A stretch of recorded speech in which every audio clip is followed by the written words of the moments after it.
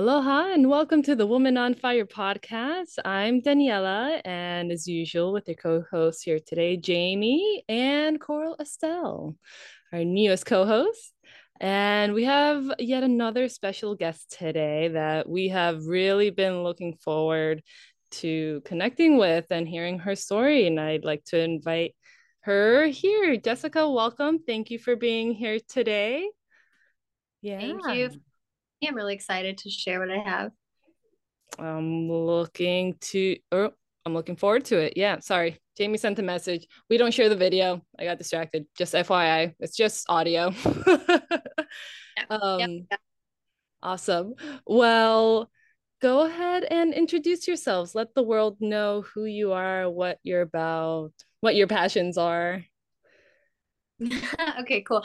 I'm Jessica. I'm a stay-at-home mom with five children. Four of them were born at home, and my first one was attempt at a free birth, and I transferred to the hospital from exhaustion, and that was just like a whole mess. But I unschool all of my kids. They're basically nature schooled. They roam the wild all day, every day. We live up on the mountain outside of a major city.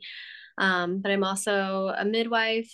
I have a very low volume practice. I'm pretty much word of mouth, and I tend to all of the women who fall between the cracks or are outside of the regulations or comfort zones of the other midwives, and yet they're determined that they're going to have an autonomous home birth. And that tends to be my clientele.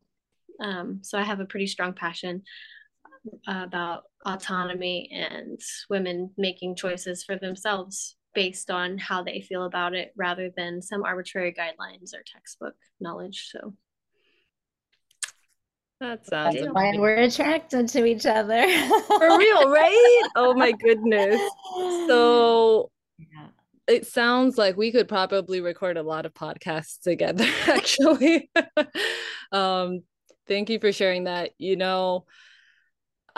When I reached out to you, it was because you had just made a post online about your maybe toddler, maybe 5 year, I don't know, your baby that went to 45 weeks. Um, Mm-hmm. how, how old are they? They're about five. uh, tomorrow. Ah, okay. Well, you had just made a post saying that they asked you if they're adopted, and you're like, oh, child, I carried you for 45 weeks. You most certainly are not adopted at all. And, it's just haha. But you posted that around the same time that I was with the mom that ended up going to, 44 and 6. And you posted that on Facebook. So we're friends on Facebook, but truth be told, I don't think we've ever met. I'm like, who is this lady that I have friended that's talking about this topic? And it's coming up right when I'm dealing with this. What is this weird wizardry of Facebook that I love? And it's very bizarre though. So that's how we came together, and that's about as much as I know about you and that you're a midwife. So it's exciting to hear what you shared that it sounds like we have some very similar values. Yeah, that's funny. I had no idea we were friends on Facebook, honestly. It's just like, I just got your message. Yes, somehow you popped up in my feed, and I'm so grateful for it. Um, Right. well, yeah, that's kind of the story that intrigued me right off the bat is that you went to 45 weeks with one of your babies, but I'll invite you to just dive into it of your pregnancies, of gestating for longer than is often heard of. Just start wherever you wish. Yeah, yeah. I'll just kind of briefly touch on each of them, but of course that one was the most interesting, right? Yeah, so I got pregnant pretty easily with my first, and I just kind of actually, if I'm being honest, I freaked out and I was like telling my husband, I'm pregnant. It's been 6 days. I have to find somebody to do something because that's what people do, and I freaked out and I actually ended up calling a local midwife and I was like, I found out I was pregnant like 3 days ago. What do I do? I was freaking out. And she said, you're moving, aren't you? Because we were moving to Montana at the time. And I was like, well, yeah, we're moving, but I got to see someone now. And she said, basically, chill out. She said, women have been having babies since the beginning of time. You need to just be a family, move, get settled in, and find a midwife when you get there, or don't. Like, you'll be fine. And I was like, okay. Like, she just kind of grounded me back in probably what I already knew. But that was interesting, and that kind of launched me down this path of home birth. And I decided that I was going to have a home birth. And around like 38 weeks, my mom came out. She was staying with me, and my sister was staying with me, and we were like ready because this is when babies come. And 38 weeks and 39 weeks go by, and I was seeing a hospital-based midwife for prenatal care, but planning like a secret free birth. And I was like gonna be a rebel, and no one was gonna know about it. 41 weeks rolled around. I went to a prenatal. She was like, oh, you're still not in labor. We're going to plan your induction. And I said, yeah, go ahead, plan it. Like, I'll have a baby by then. And I go home, and 42 weeks goes by, and 42 and 1, I went to Yellowstone and did a hike to a waterfall with 350 stairs one way. So 700, I guess, each way. And I was going to put myself into labor. And Wow. yeah. Strong woman. Good job. We were walking miles every day. I ate an entire pineapple. I bounced on a ball for hours a day. I used clary sage until I ran out. I was taking all the cohoshes. My sister was like sitting on the couch across from me, like squeezing pressure points on my feet for hours on end. Like, I was 42 weeks in a day, and the baby has to come out now. Like, this is how long you could possibly stay pregnant for. So if I do these things, I'm going to have a baby. That was the only option. And that did not happen. And I had a lot of contractions, but I did that, and I stayed awake for 3 days doing that, and ended up just so exhausted and dehydrated that I cried, and I went to the hospital. And I was put on Pitocin for like 2 hours, and I slept with some, I don't know, medication, and it was a horrible experience. And I spent the next 2 days after I had the baby fighting medical professionals and putting my body in between nurses and my baby, who are coming at my baby with needles that I already told them no. And it was awful. And my husband and I vowed to never ever do that again. And so I decided to never try to force myself to go to labor again. Luckily, my next baby came at 42 weeks to the day by herself, and she was a home birth, and it was very easy. Then I got pregnant again, and I told myself, I have my babies around 42 weeks. That's my gestation. It's happened twice in a row. The first time, yeah, maybe it was forced, but the second time wasn't, and it was 42 weeks to the day. So I just gestate 42 weeks. So 42 weeks came, and I'm getting ready. I'm going to have a baby, and she's transverse. I was like, baby, you can't come out that way, and I was planning a free birth this time because we lived in North Dakota, and the midwife who I loved in Nevada told me she could not travel to North Dakota. And the midwives that I spoke to in North Dakota just basically said they couldn't honor my wishes of being completely untouched. And so I said, okay, I'm going to be by myself then. And I was planning a free birth. And at 42 weeks, my baby was transverse. And I was just like frustrated because they can't come out that way. But I figured, okay, so you're telling me you're not ready? 43 weeks came. By this time, I'm like crying every night, like, just get out. And she was laying a little crooked and oblique. But I wasn't a midwife at this time. I had a fetoscope. I was learning. I was doing education in different schools and workshops and stuff, but I wasn't a midwife yet. Yeah, I was going to ask you where the midwifery sort of like intertwined into this journey. When did you start, sorry to like sidetrack or backtrack just a little smidge, when did you get interested in midwifery? Through your first pregnancy? So after my first baby was born, I started attending births as a doula. Okay, sure. Yeah, and then as I was doing that and just like kind of getting all that secondary trauma from hospital birth and really desiring to attend more home births, yeah, I doing midwifery school and workshops and education that way. And it got to a point to where I was attending hospital births as a doula with the education book wise of a midwife, and saying and doing a lot of things that overstep my scope as a doula. Like, oh, your doctor is telling you that, but it's not true. Like, let's just go home, you know? And I was like, okay, this is uncomfortable. So I kind of stopped attending hospital births at that point, shortly after my second child was born. But then we relocated like to North Dakota, and so here I am, 43 weeks pregnant with my third baby. We were living in an RV in a fifth wheel in like a little construction yard on the reservation outside of Newtown, North Dakota. And I was just very, very pregnant. And every day went by and I was just like, man, this is crazy. And I used to tell people as a doula, like, people gestate to however long, but you'll probably never be pregnant longer than 43 weeks in a couple days. Like, that'll probably never happen. And it was a midwife that told me that, to reassure me when I was coming up to 42 weeks with my second pregnancy. And she was right. I didn't gestate to 43 weeks or beyond. So I figured she had, maybe she was right.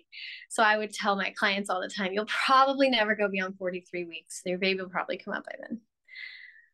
So every time I say something like that to somebody, my next experience defies it. So I've stopped saying things to people. Yeah. So then I was 43 weeks and 3 days, the magical gestation that you'll never be pregnant beyond. And I fell asleep and woke up the next day pregnant and cried. And again, my mom she had come to visit with my sister, and I had friends over, and everyone's like waiting for me to have a baby. And I realized that that's not a very easy way for me to have a baby. I can't align myself when people are waiting on me. So when my mom came from out of state and she had commitments around the time that I would have been 44 weeks. So, it's like, oh, I got to have this baby before my brother had a gymnastics competition, like before that thing, because she has to go and she wanted to be here for the birth and whatever. And it just wasn't happening. So she ended up leaving around 44 weeks.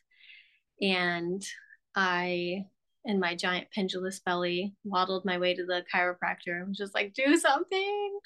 To which she did something that did nothing.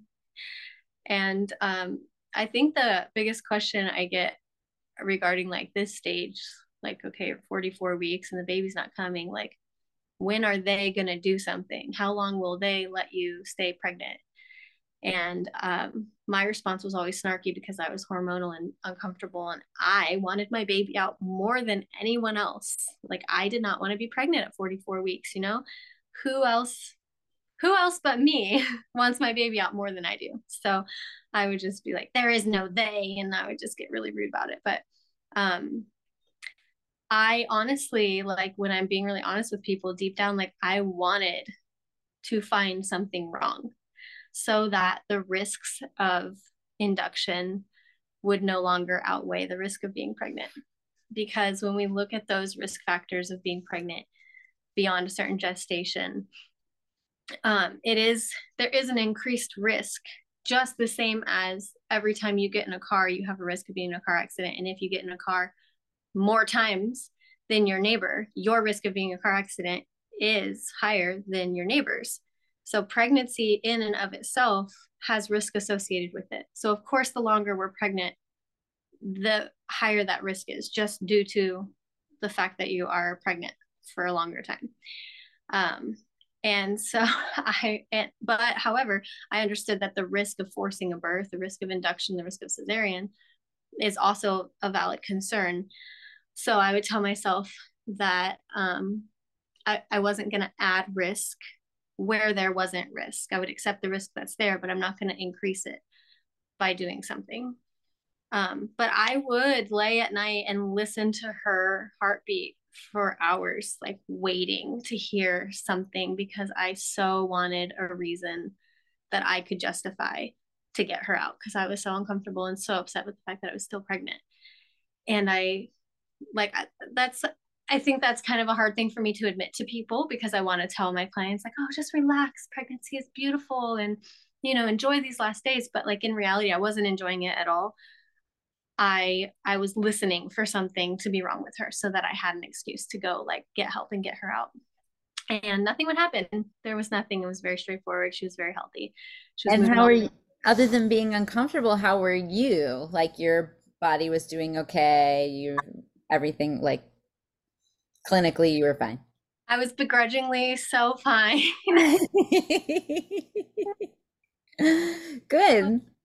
Yeah, and there were some times actually around probably 37 weeks where my fluid would go to like virtually nothing. And I didn't have ultrasounds, but I could feel my baby with my hands. And she was very much a shrink wrapped baby that I could not, like, she was not palatable. And I have elder midwives that I reach out to on a regular basis, and I would ask them, like, this is what's happening. And I got advice from somebody to drink like a quart of milk a day or something like that. And I did it and added salt and added milk, and then whoop, there you go, my fluid would come back up. And so I can speculate all day long, but I have this theory that around the time babies are really developing their lungs and like using that amniotic fluid to like develop their breathing capabilities, that perhaps hers was slowed down and then had to catch back up. But who knows? We can develop theories all day long. I also had a very pendulous belly, and she was in all sorts of weird positions, and people were waiting on me, and all the things that make it very hard to have a baby. So 44 weeks rolls around, and I'm still healthy, and she's still healthy, and I'm still sad that I don't have a baby in my arms. And then I remember the day I was 44 and 6 or something, and I started getting, little twinges. And I was so excited. But then I was also in denial, because I was like, no, like my baby's not coming out. I'm not even convinced it's a baby anymore at this point. But my friend was over for dinner, and she just looked at me and she's like, I'm gonna go. I'm gonna take my kids and my husband. We're gonna leave. I was like, where are you going? I'm fine, whatever. But she was right, and that was the night. I sat in the chair by myself for a while. Like all my husband, all the kids went to bed. I sat in the chair listening to Ed Sheeran rocking through my pregnancy and through these waves that were coming, and they weren't going away. And then about 2 a.m. rolled around, and I hit a moment where I started panicking, because I had a horrible experience of a hospital birth, which was obviously a land birth. And then my second baby that came out so easily and wonderfully at barely 7 pounds was a water birth. And so when I started getting to that point, probably around 8 centimeters, that I was like, oh my God, this sucks. I had this thought that like, I can't have a baby without water. I can't do that. Like I tried that once, it didn't work. Then I tried water and it worked, and I cannot have this baby without water. So I shook my husband awake, and I made him fill up a swimming pool inside of a fifth wheel, which took hours because we had a very small water heating tank. And I was just like panicking, like, you have to get it filled up. And I like, her labor was so much more intense than my second baby, and it was feeling a lot like the first one, that I just like had this idea in my mind that the only way I could finish this is if he would just fill that freaking pool. It was just taking so long. And then I leaned against the counter and kind of did a squat, and my water broke, and I could feel her head in my pelvis. And I was like, oh no, she's coming. And I just jumped into the knee-high pool, because that's where she had to come out. And I pushed for quite a while with her.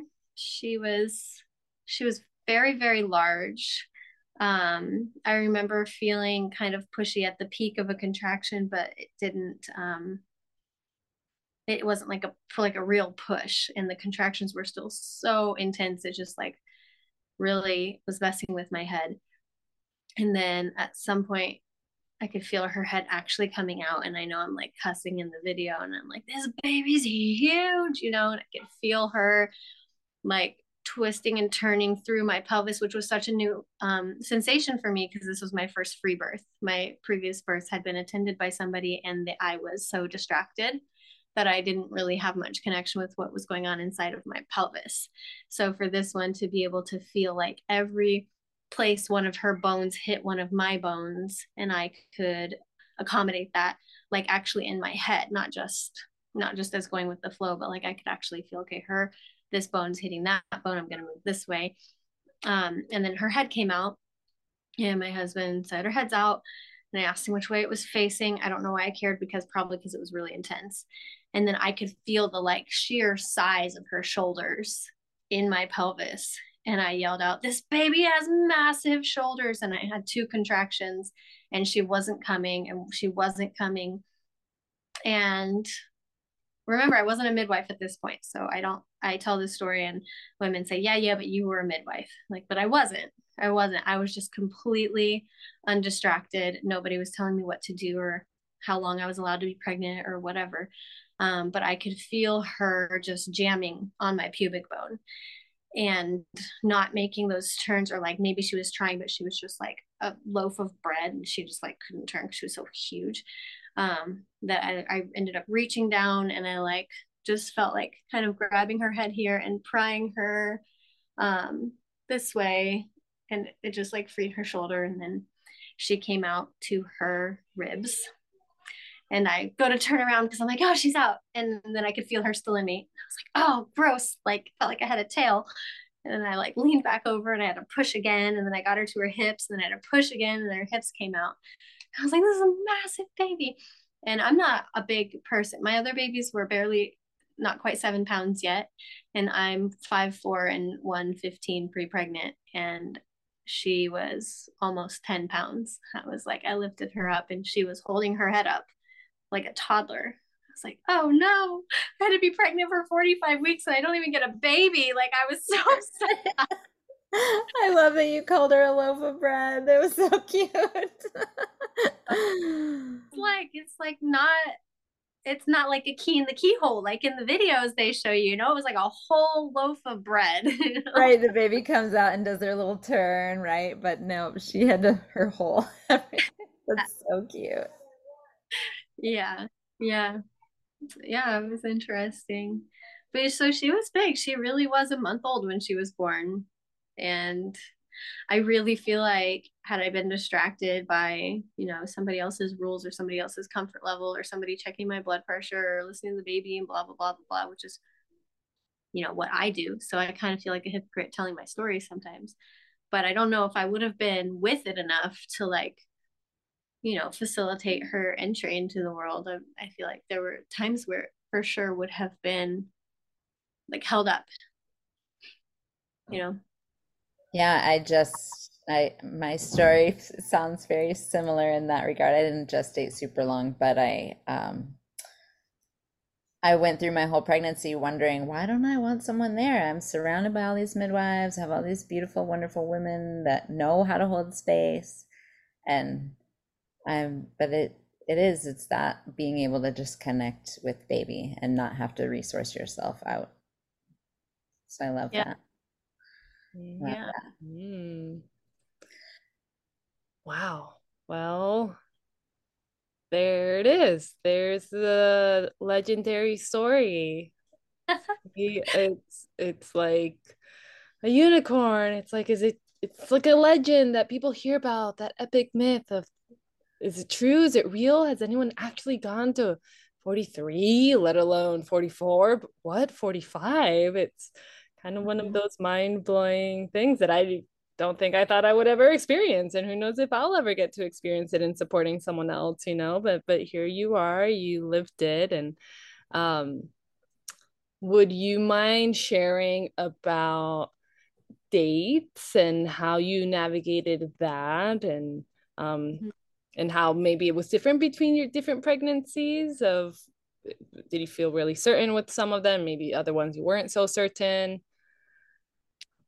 Yeah, so before she was conceived, I had repeat miscarriages.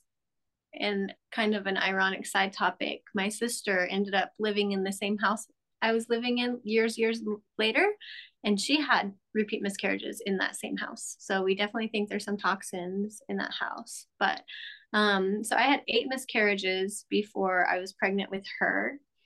And then I had always had very consistent periods, or very consistently spaced with the same amount of days, like very consistent. And then, you know, all the signs and symptoms of ovulation exactly 2 weeks after. So my cycles were very regular.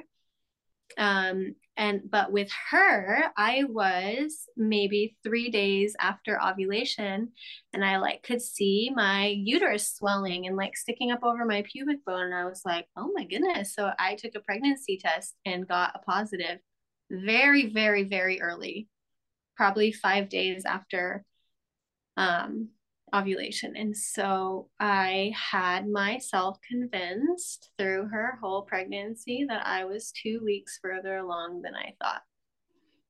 And so when I hit what would have been 47 weeks, had I been correct with that, I back and decided, no, that's not a thing. I'm only 45. And that's what I've stuck with. Oh, wow, that's amazing. Yeah. And you've had 2 other babies since this pregnancy. Did you, right? You have 5 total? Yeah, I have 5. So yeah, so I got pregnant again a couple of years after she was born, and again, really sure on when my period was, and you know, when I actually know the day I conceived with her, because I did not want to have a baby at the time. And I told my husband, he was working overseas, or not overseas, oh gosh, sorry, I grew up military. He was working out of state, and I told him, hey, the day you come back, I'll be ovulating, so like be careful, you know. And we were trying to use, and he was like exhausted when he got back, but just like so excited to see me, and failed that mission miserably. And I said, I told you I was ovulating. And this is probably way TMI, but I think it's hilarious. He was like, oh no, I forgot. Get it out. Get it out. And he was like, what do you do? Can you get out? You do nothing. Oh. You do nothing. It's over. I'm pregnant. Like that's done. Sorry, that's the day it happened. So I was just like, you know, I knew that day. And then I had convinced myself that I'm a 42-week gestator, and that Hazel, my third, was just a freak of nature. I was like, she's just a freak, but you know, I'll just be pregnant 42 weeks. That's how long I gestate for. And 42 weeks came, and she was breech. And we live an hour outside of civilization. So if I needed medical help, it's an hour away. So I was like, I'm gonna have a breech baby on the mountain. Oh my gosh, by myself, because I'm 42 weeks, and here she comes. No, she hung out in there till oh, it wasn't quite as long. What was she? 43 plus 5, I think. Oh, that was all? That Just a shorter pregnancy. I, I was still a little annoyed, but yeah, she did end up coming up before 44, and that made me happy. And she came out head down. So Yeah, I was gonna ask, did she take that week to reorganize herself? he did for sure. But when I was about 8 months pregnant with her, my 6-year-old choked really bad on a little toy. And he was unconscious, and he went through all the colors to silver, and it was chest compressions and all the things. For like, it took us like 20 minutes to like get him back. And so that I was working on him pregnant with that one. And so I'm sure she had a lot of like emotional stuff going on. She actually, that's a whole nother story if you want to talk about autonomous birth in the face of risk. Because yeah, there were a lot of things that happened that as a midwife I would have transferred myself. And after her birth, realized she had a concealed placental abruption, and she was really anemic and hypotoned for like a really long time. And that was like a big deal as a mother, to like take full responsibility for her, and do what I thought was right, because I didn't think that putting a anemic hypotonic baby in a car seat for an hour was the right choice. So yeah, that was the whole thing about, you know, treating her myself, and getting the right people who I knew could come to me, and doing all the things to like help her at birth and then beyond as well. But yeah, so she gestated for quite a while. And then the one after that, I was like, whatever, screw it. Like, I'm just never going to have a baby. I gestate for, you know, an entire year. That's my expectation. But she ended up coming at 43 and 40, 43 and 3 or something like that, like 43 and a half. But that one's actually funny because all of my babies had a 7 in their birth date. I had July 7th, and then I had November 17th, and then I had November or January 17th, and they were all like 7s. And so the 7th day of the month was coming up. I was like, oh, well, I feel kind of twingy. I'm losing mucus plug, and it's like April 4th. So I bet this baby's going to come April 7th. Like, that's going to be it, because that's what I do. This baby came April 9th. I was like, every time I say something, they do something different. Yeah. And then she came out in a like military occipital transverse position, and she tried to take my cervix with her. My friend who was there said she could see my cervix on the rim of her head, and she was about to do something, but then I reached down and I felt my cervix, and I rolled it back up over her head and then pushed her out. That was wild. Wow, that's amazing. That's amazing. Really wild. Yeah, this one was like coming no matter what. And I'm actually not sure about her dates. Well, I know when my period was. So if we're counting that based on a period, then yes. But I had been doing like natural family planning and then pull out during fertile windows. And for her, my husband and I were not in a great place. We had had sex one time the entire month, and it was like solidly fine. Like, no cervical mucus. Cervix was super high and hard and tightly closed. And I was not within even the right time frame to have been ovulating. And she was just coming. Like, she didn't care what the circumstances were. This baby was there and she was coming. And I didn't even, like, normally I'm very in tune, but with this one I had reached cycle day 36, and I was like, why am I on cycle day 36? I'm not pregnant. That's not possible. And I took a pregnancy test, and it was like a flaming positive. I was like, oh, great. I am pregnant. But her birth actually, in a weird roundabout way that included our whole family getting MRSA and homeopathics and all sorts of things, like, actually healed my husband and saved our marriage. And so her name is Poppy, because we have wild poppies all around us that are one of like the most medicinal, supposedly, poppies. And their profile is, you'll either like have the best experience and the best healing of your life, or you'll die, like, if you use those. Oh God. So I thought that was fitting for her name. Yeah. Talk about risk.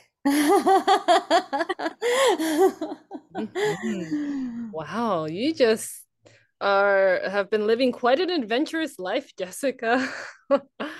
Tell you. Wow. Wow. So how old's your oldest child? He'll be 11 in July, so I guess he's 10 and a half. Okay. Okay. Wow, that's amazing. Mm-hmm. Are they calling you now? Puppy is. She heard her name. He was bringing popcorn. Thank you. Aw, how sweet. Thank you. Yeah, she heard us talking about her. Right? Yeah. Yeah. So you mentioned earlier about how your path as a mother, and eventually that led you into midwifery, and how you were gradually building your knowledge of midwifery. By the time you had your third baby, you were still learning. I'm just curious if you could speak to how this has influenced your approach to midwifery, and how do you navigate these conversations of midwife, these conversations with the woman, knowing what kind of care and support you need for yourself versus what other people need? How do you navigate that dance between responsibility and role of, because that was one of the biggest challenges, honestly, when I was with this woman recently. Everything was great and well, but I had to be very clear often because I wanted to make sure I knew where she stood and what she was expecting of me and make sure that she was taking responsibility in this decision making of wanting to continue and not just continuing with the long pregnancy just because I wasn't just giving her orders of like, just go in, we can't stay at home anymore. Like, I wasn't going to do that, but I kept reminding her that it's up to you. You know, if you still feel fine at home, I will keep supporting you. Everything that I can check out is normal. However, if you feel like you want to go in, that's also appropriate. That's right. That's fine. I don't want you to feel dogmatic, like we need to stay at home because of this ideal vision we have. So, you know, that dance between Yeah. responsibility level, how do you do that? Yeah, that's actually my biggest struggle, if I'm being completely honest, because I just have this like, I have this wish and this hope and this prayer for all women to be the kind of woman that takes complete 100% responsibility for herself and for her baby. And the fact of the matter is that in our culture, they don't. And they being like the majority of women in our society. And I think I might have maybe an easier time because I live somewhere where the like we have lots and lots of midwives. There are like 53 midwives in my state or something like that, and over 30 of them are in my city. So I don't really live in a place where I have to take 30 births a month because there are so many options for the women here. And so I tend to stay very word of mouth. And because of that, I feel like I attract women from the same circles. And so my main client base tends to mostly be women who come to me and they say, this is what I'm doing. I've spoke to 3 doctors and 5 midwives and nobody will support me, but I'm going to do it regardless. Like you can be there or not. I can have a free birth in my driveway. I don't care, but I would like you to be there. And to me, that's like, those are kind of like the words and the conversations that I look for when I'm taking on clients because, yeah, it's a very uncomfortable place to be in to have to practice in a way where I wouldn't even hire myself. But also coming to terms with the fact that not everybody even wants that level of responsibility. Like not everybody is going to keep their baby home with pertussis and be comfortable, you know, treating it themselves and things like that. Like I kind of had to battle with that for my first couple of years that like there's a reason people hire midwives and there's a reason I don't. And so to be that person that somebody hires because they do want to share that level of responsibility and accepting that position and accepting the fact that free birth is not something that everybody wants. And if they did, they wouldn't be hiring me for it. It is a really difficult battle and dance. So we have a lot of conversations. I share my stories a lot, and I tend to use wording like, well, if it were me and my child and the level of responsibility and risk that I am willing to take because I trust myself and my instincts with my children, this is what I would do. However, it's perfectly normal and okay if you don't want to take on that much responsibility and you would rather err on the side of caution and you want to do XYZ. And I present things like, you know, a platter. These are your choices. This is what some women would do. This is what other women would do. And you guys know me and how crazy radical I am with certain things. And so you realize that this is probably what I would do. But also, I totally support you if you don't do that. You know, like it's completely your decision. These are the reasons a doctor would tell you this. These are the reasons I didn't do that. And now it's up to you. And just putting it back in their hands. But I also really feel like the piece that's missing is the part about is the educational piece because we tell women all the time, listen to your body, listen to your baby, you know, blah, blah, blah. However, I have so many women that go, oh, okay, yeah, yeah, yeah. And then I started thinking about it, like, they actually don't know what that means. Like, how does one, yeah, go. Sorry. How does one listen to her body? The, these spiritual connection pieces are so lost in the society that we live in today and so many generations ago that it's easy to read blogs and to feel really good and wear crystals on your neck and blah blah blah, but then when somebody's really telling you like you need to listen to your body to see for yourself how you even feel about this, like they don't know how to do that. And so I do a lot of coaching and education, and like I want you to spend one entire hour in complete silence with your hands on your belly and just wait. Because what I've realized is that when we have so much trauma and so many walls that keep us from being able to even tap into that intuitive side that every person with a womb has, it takes a long time for those to come down, and it's uncomfortable, and our brain tries to bounce from one thing to another, and like we're so distracted.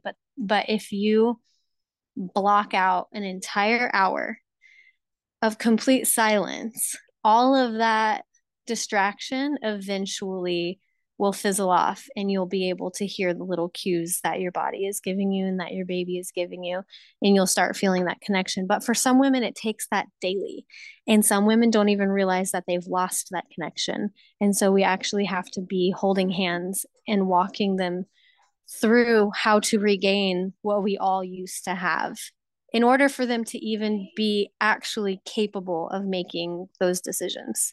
So it's easy to say, listen to the woman, the woman's in charge, but are we bringing her back to her roots and actually showing her how to be in charge is the big thing. Yeah. I love that.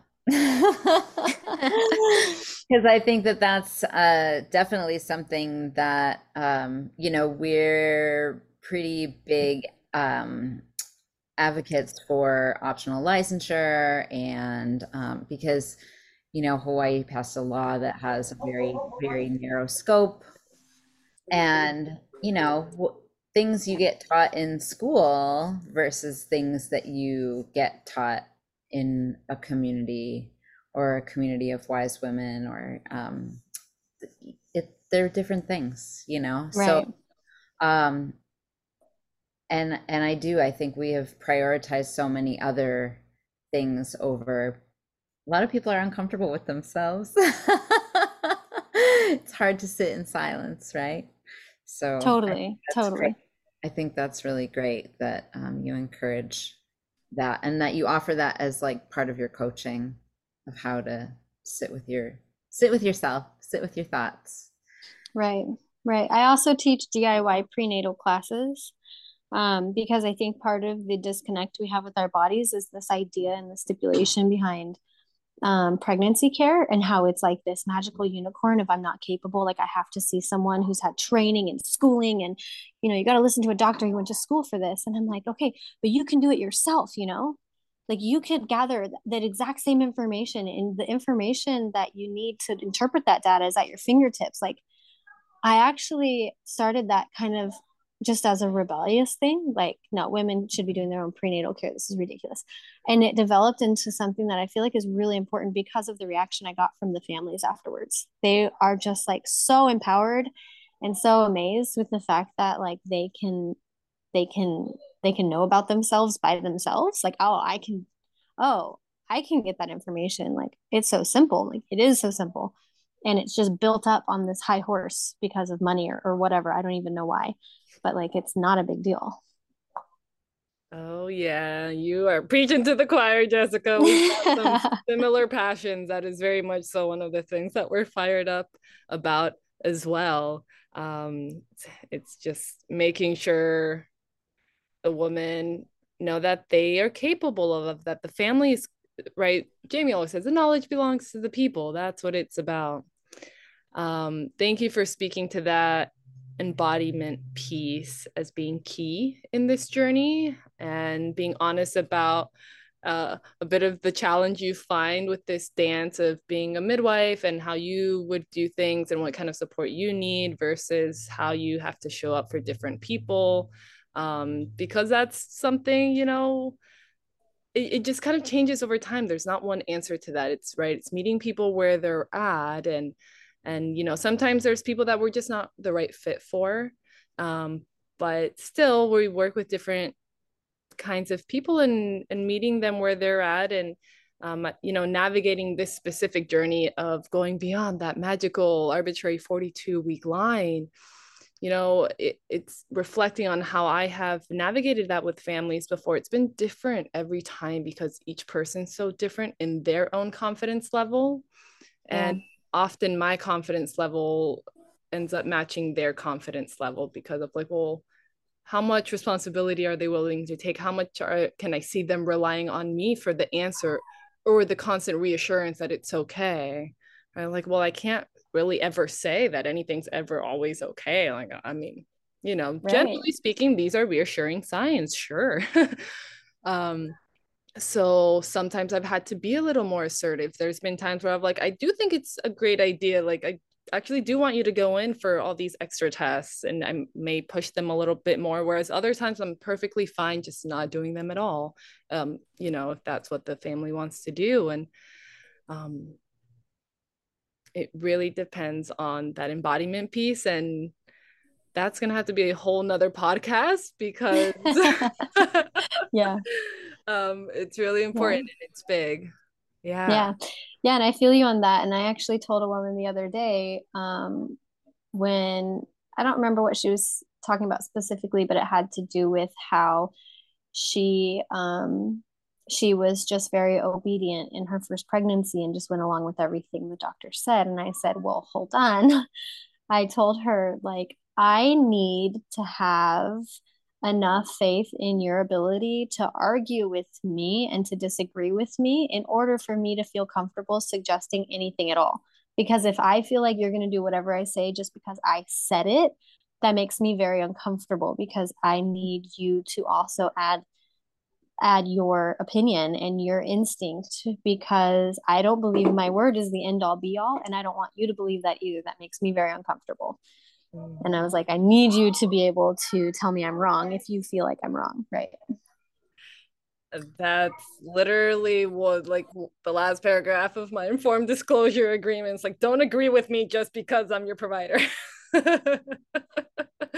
Oh my gosh, I'm gonna add that. Yeah. Absolutely. Yeah, and you guys are maybe not in a politically neutral environment like I am. Luckily, I'm in a little island of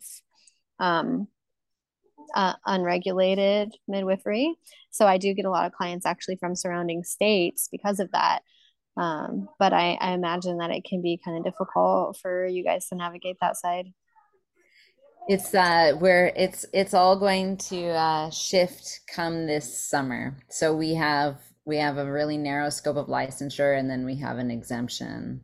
And so we've been working with the legislation, and you know, we're sort of in a weird demographic and geographic issue on our neighbor islands, right? We're on the main island, but so like there's lots of hospitals and things like that. So how legislation gets done is often based in like whatever's happening on our busy island, and forgetting about the fact that the neighbor islands really don't have access to, I mean, you're not even actually allowed to have a VBAC at the neighbor island hospitals. You have to come into our island. So we're fighting for traditional midwives to be able to continue to practice because there's already such a lack of access to care in general. So we'll see this summer what comes of that. It's also is interesting being in the political scope and then also doing the work and knowing that you're in this little gray zone. But ultimately, like, my whole theory is very much along the lines of where, you know, I mean, it's the woman's and the family's responsibility, and I am definitely there to support them. And it's a reason why I don't really believe very much in regulation, because each case is individual and you really have to um, see who's like what the conversation is as it comes to the table, right? How much are they willing to accept their responsibility? Maybe then if they're not, then this isn't the right path, and those sorts of Yeah, so licensure is very new here. So we were a more neutral place. It was just legal and unregulated for a long time. So, we got to then have a community where birth was just birth and the woman chose for themselves, and that's still very much so the climate, because even with licensure there's no defined scope at the moment, so we don't have the typical cutoffs and a list of things that risk people out, as they do in most other licensed states, and we're trying to make sure it stays that way, and navigating the conversation with this mom who went to 45 weeks as well. We were reflecting on that, we don't want the decision of, what do I do after 42 weeks? We don't want that decision to be made by some politician somewhere, as it is in many states. But when the decision isn't made for you, then it means you have to make that decision. And that doesn't mean it's easy. Sometimes it's still like kind of convoluted, and it's decision making, and it's internal reflection. And for some people, they kind of it's easier. They want someone else to just make the decision because it's too hard to figure out what's the right thing to do. And in those moments, it's almost like there's not really a right or wrong. It's just whatever's true for you. And we're holding space for you to figure that out. And yes, sometimes that takes time.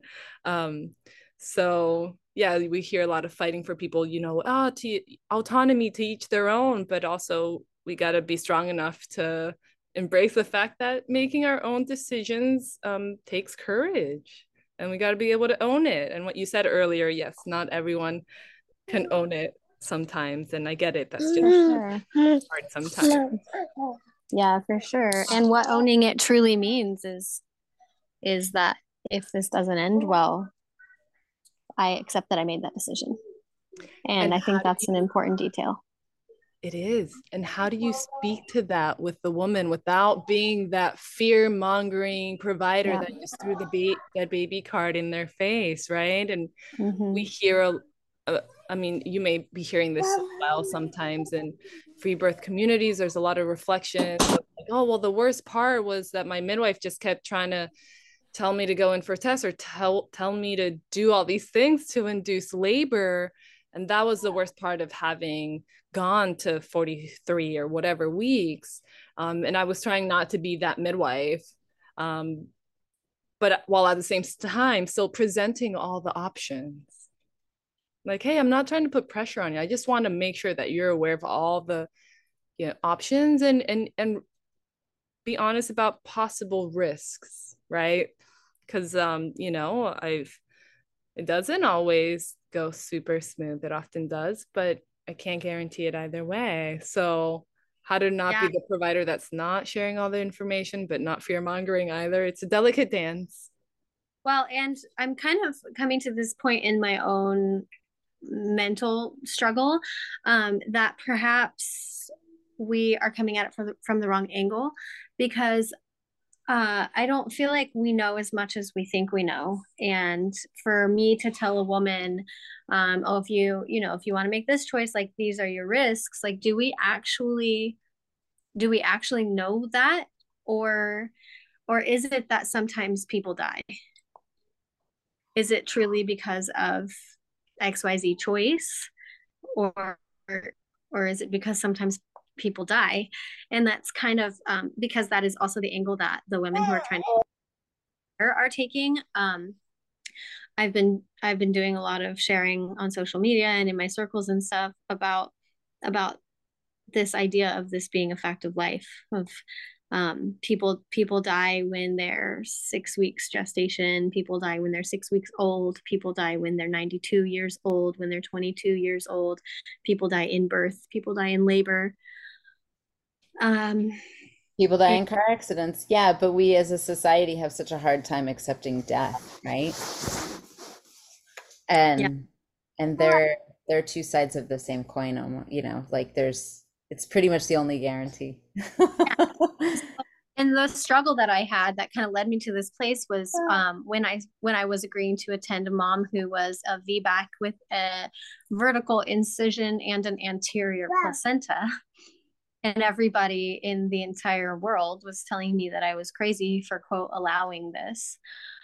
But this was a mom who said she would have a free birth if I didn't want to go, and she doesn't care one way or the other, but she would like me to be there. You know, that it was that mom and that person who you just go to because you have to.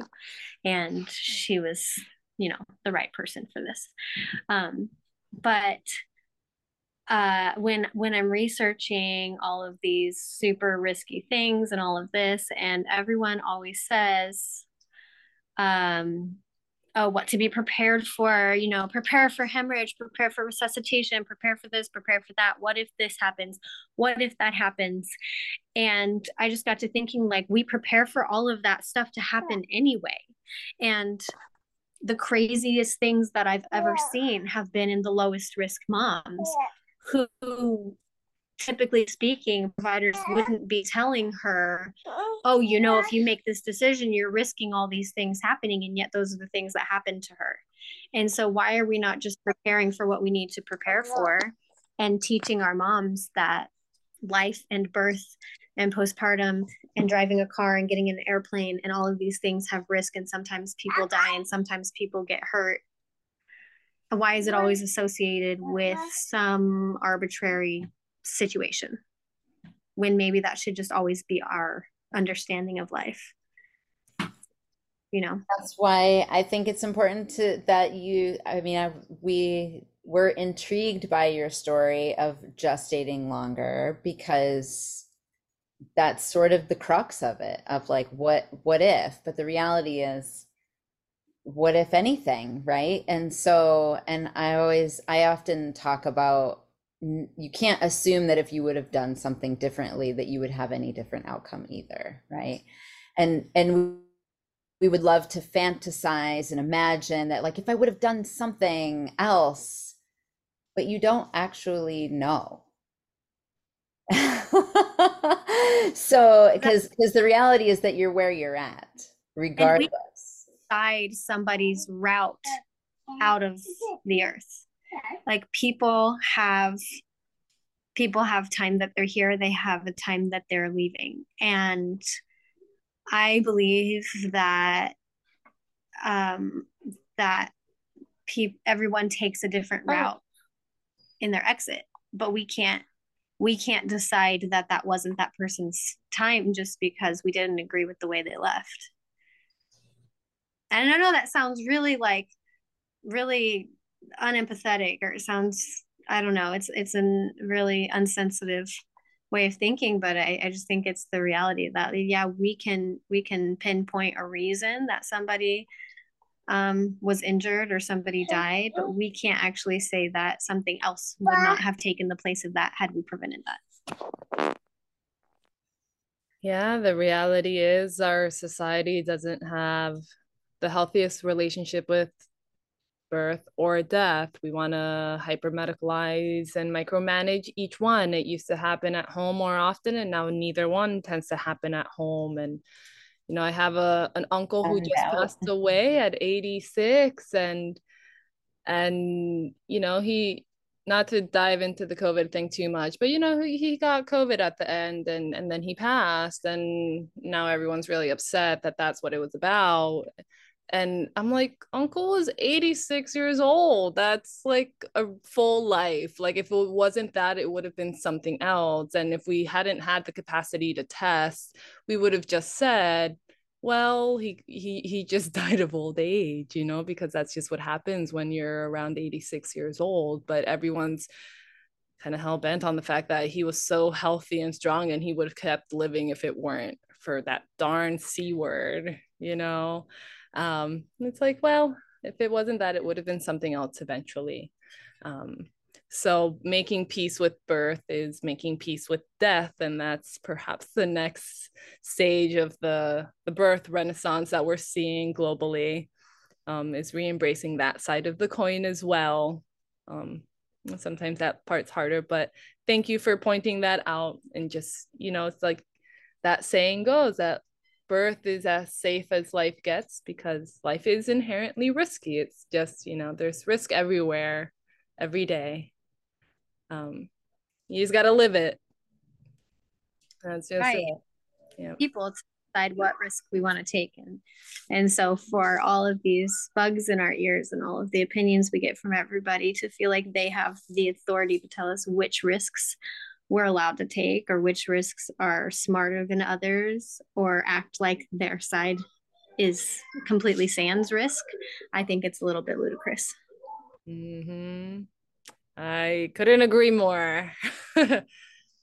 Well, you have given us a spectacular hour of your life, and I gotta say, I am so honored that you were willing to accept my invitation. You were so quick to say yes. You responded to my message as a stranger so quickly. Thank you for being up for this. And I'm truly in awe of you. And I'm really excited that in this world you exist. You spoke so eloquently to all these topics we're often getting at from different angles, and they're difficult topics to speak about and to really paint a clear picture for folks, because they're huge and they're convoluted and there's this gray zone. And you did an excellent job at speaking and sharing it. You've lived it, you know it deep in your bones. So I'm really grateful that you exist, that you're the woman you are. Your kids are so freaking lucky to have you. That's so is your husband. You're amazing. Thank you for your time. I'm glad to know that there's a midwife out in the world like you serving the community. Oh, thank you. Mm-hmm. Yeah. I'm happy to anytime. I just feel like, I don't know, I feel like it's my mission to prove people wrong sometimes, but also it's my mission to like wake people up to what they're missing out on when they're just blindly following somebody because they have a medical degree. And if people were looking to connect with you, would you be interested in sharing how someone could maybe email you or check in if they were looking for some of that coaching or support or sisterhood? Yeah, I do offer, I do some workshops here and there. I haven't in a while, but I'm willing to schedule one if somebody wants. And I offer some like consulting for free birth or whatnot. And then of course I'm also a midwife. And people can find that information on my website. It's LV, it stands for Las Vegas, lvmidwiferyservices.com. And my email is jessica@lvmidwiferyservices.com. Amazing. Thank Yes, you. thank you so much for your time, your energy, and your stories. Yeah, of course. Thanks for having me. I was really excited to share and see, how far reach this can go if, people are sharing podcasts and stuff. I know this kind of thing can go pretty viral, so we can reach a lot of people this way. I really love that you guys are doing this. It's really great. Mm-hmm. Well, and you're always welcome back anytime if you have other fun things that you're like, "Ooh, I want to." It's been a pleasure to chat with you. So very grateful, and thank your family for letting us have a little slice of you this evening. Mm-hmm. Sure, for sure. We'll definitely do some more things. All right. Well, thank you, and hope you have a wonderful rest of your day. Okay, thank you, ladies. We will talk soon. I look forward to it. All right. Bye.